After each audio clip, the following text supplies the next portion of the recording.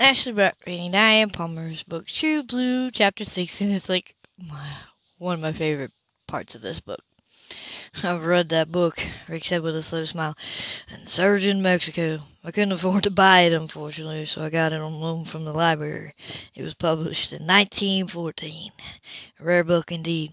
She shifted uncomfortably. She hadn't meant to let that bit slip. She was still keeping secrets from him. She shouldn't have been able to afford that book on her government salary.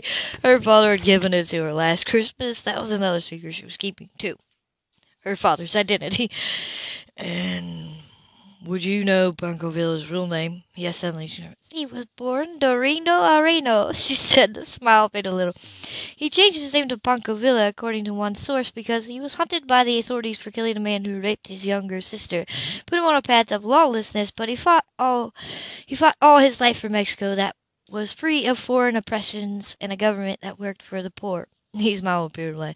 You read Mexican history? He mused, still surprised. Well, yes, but the best of it's in Spanish, so I studied very hard to learn to read it. She confessed. She flushed. I like the colonial histories written by priests in the 16th century who sailed with the conquistadors. Spanish colonial history, he said. She smiled. I also like to read about Juan Belmito and Manolo. His eyes aren't bullfighters, he explained. Well, yes, she said, not the modern ones. I don't know anything about those. Found this book on Juan Belmito, his biography. I was so fascinated by it that I started reading about Joselito and the others who fought bulls in Spain at the beginning of the 20th century. They were so brave, nothing but a kip and courage facing a bull that was twice their size, all muscles and with horns so sharp. She cleared up. It's not PC to talk about, I know. Yes, we mustn't mention blood sports. He chuckled. The old bullfighters were like soldiers who fought in the World Wars, tough and courageous. I like World War II history, particularly in the North African theater of war. Her eyes opened with behind the lenses of her glasses. Rameau, Patno, Montague, Alexander. His lips opened. Yes. She laughed with some embarrassment. I'm a history major, she said.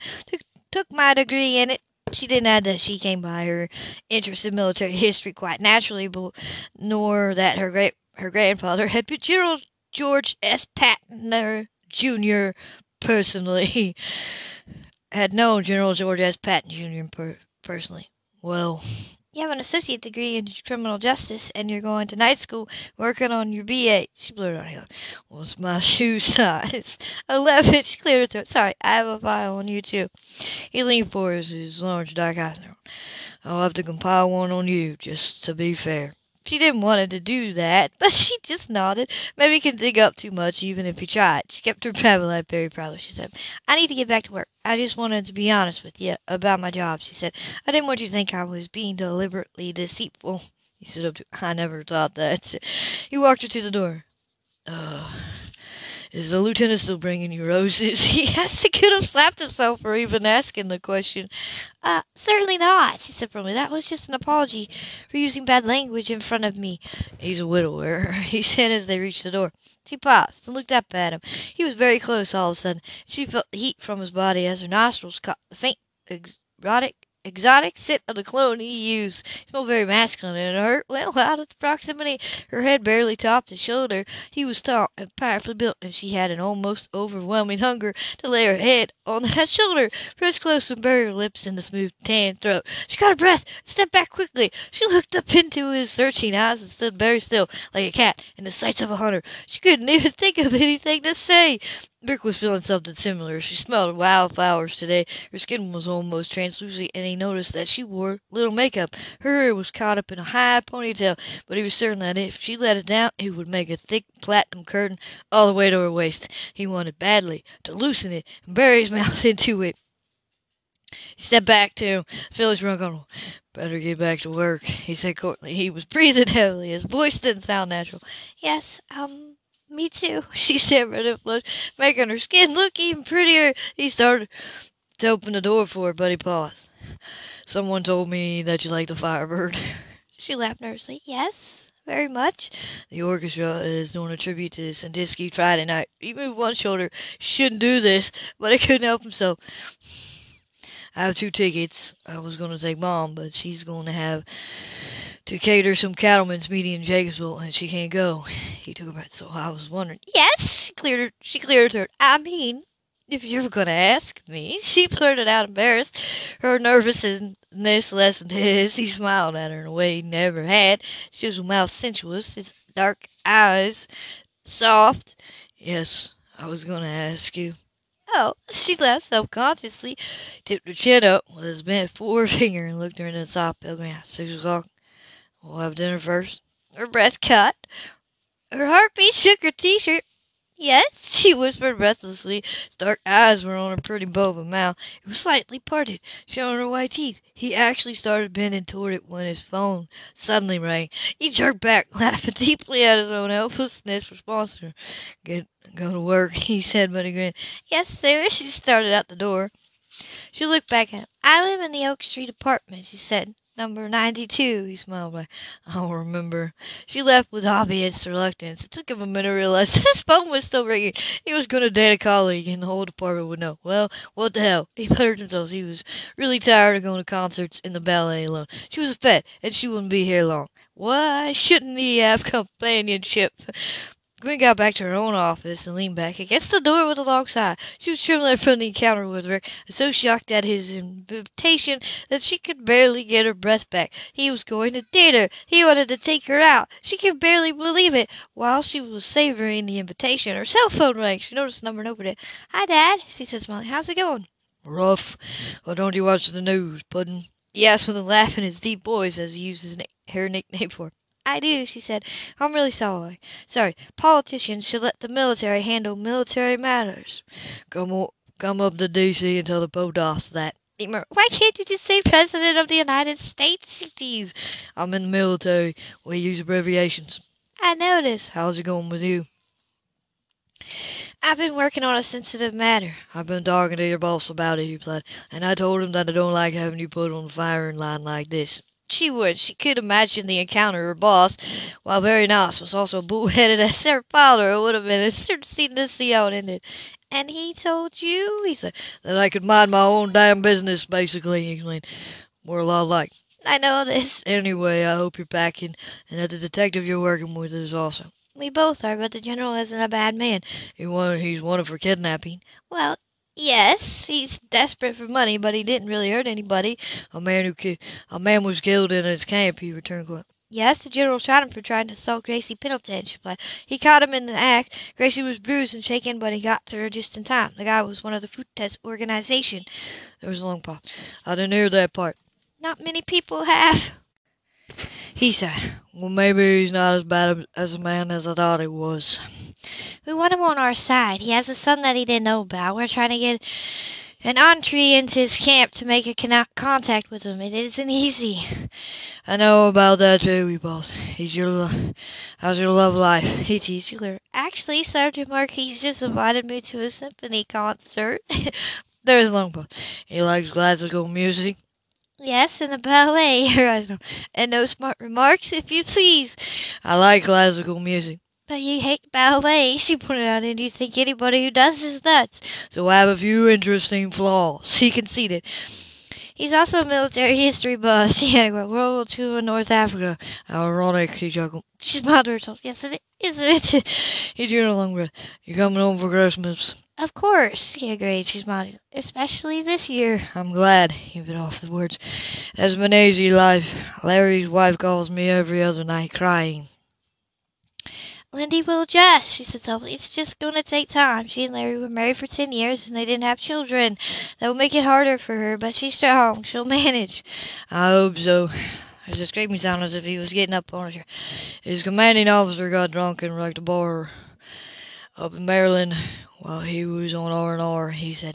Larry's death wasn't his fault, she replied tersely. Any officer who goes into a covert situation knows the risks and has to be willing to take them. I told him that. So, damn it, he cried. He cleared his throat, choking back to us.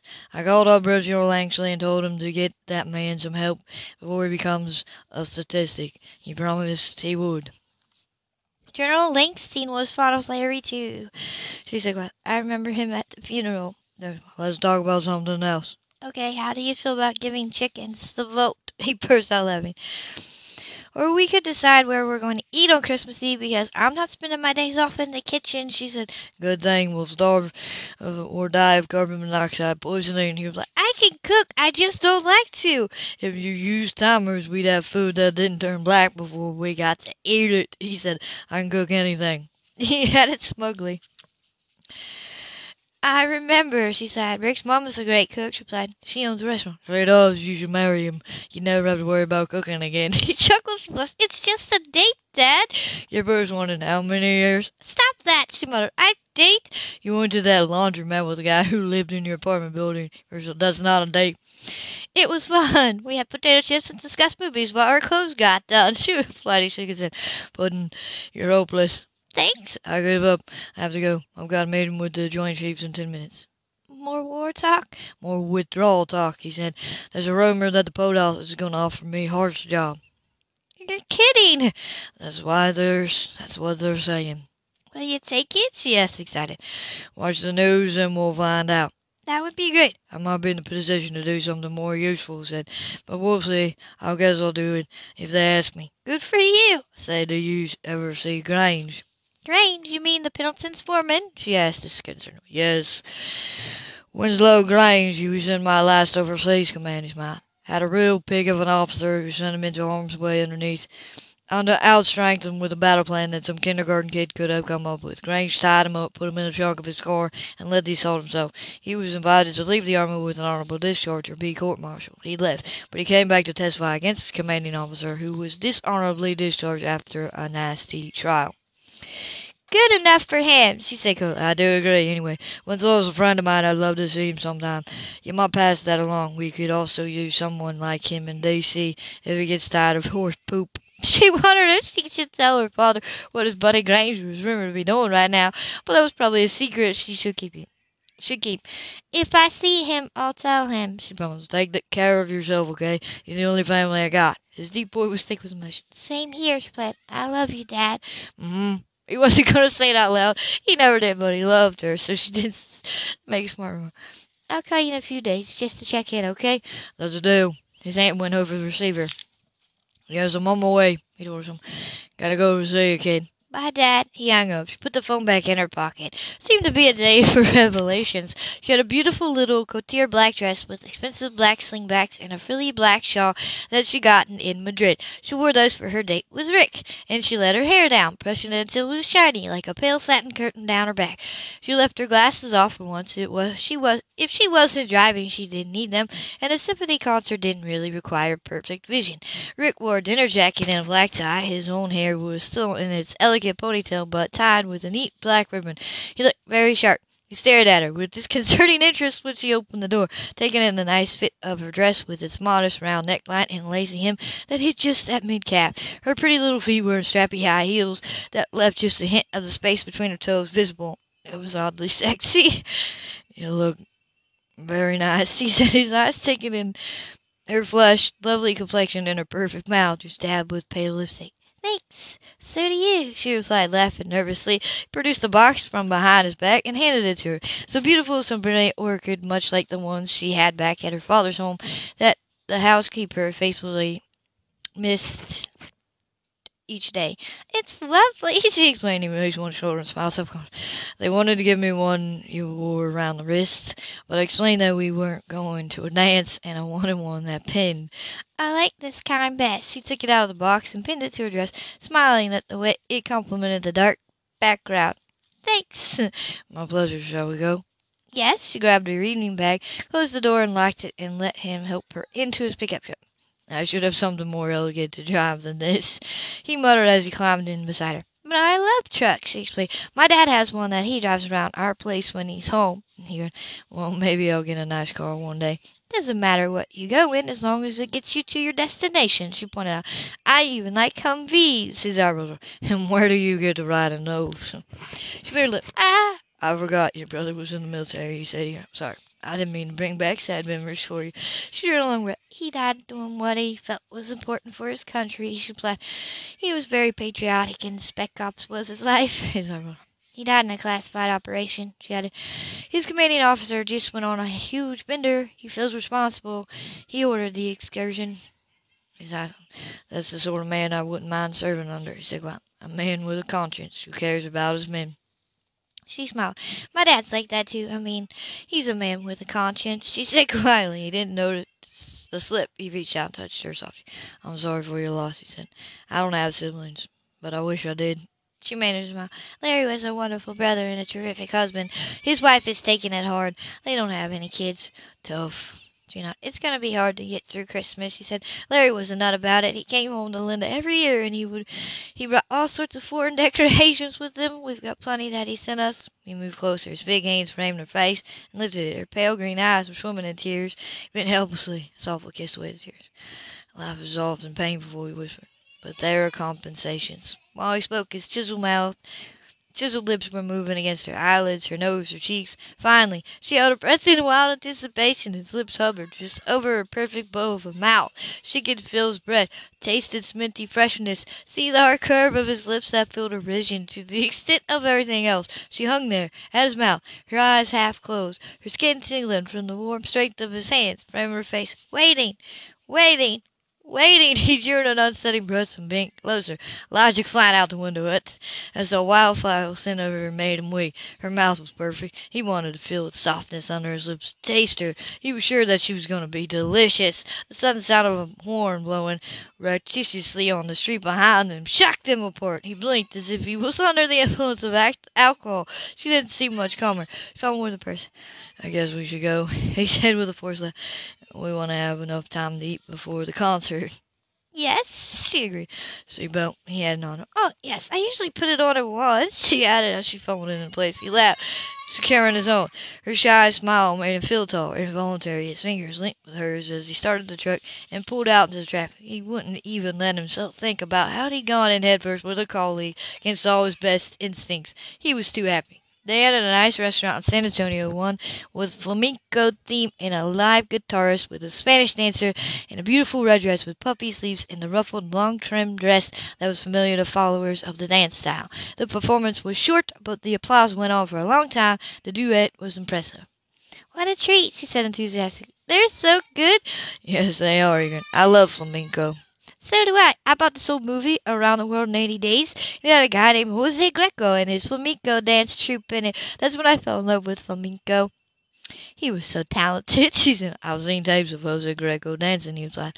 He truly was phenomenal. My mother used to love Latin dances, she said dreamlessly.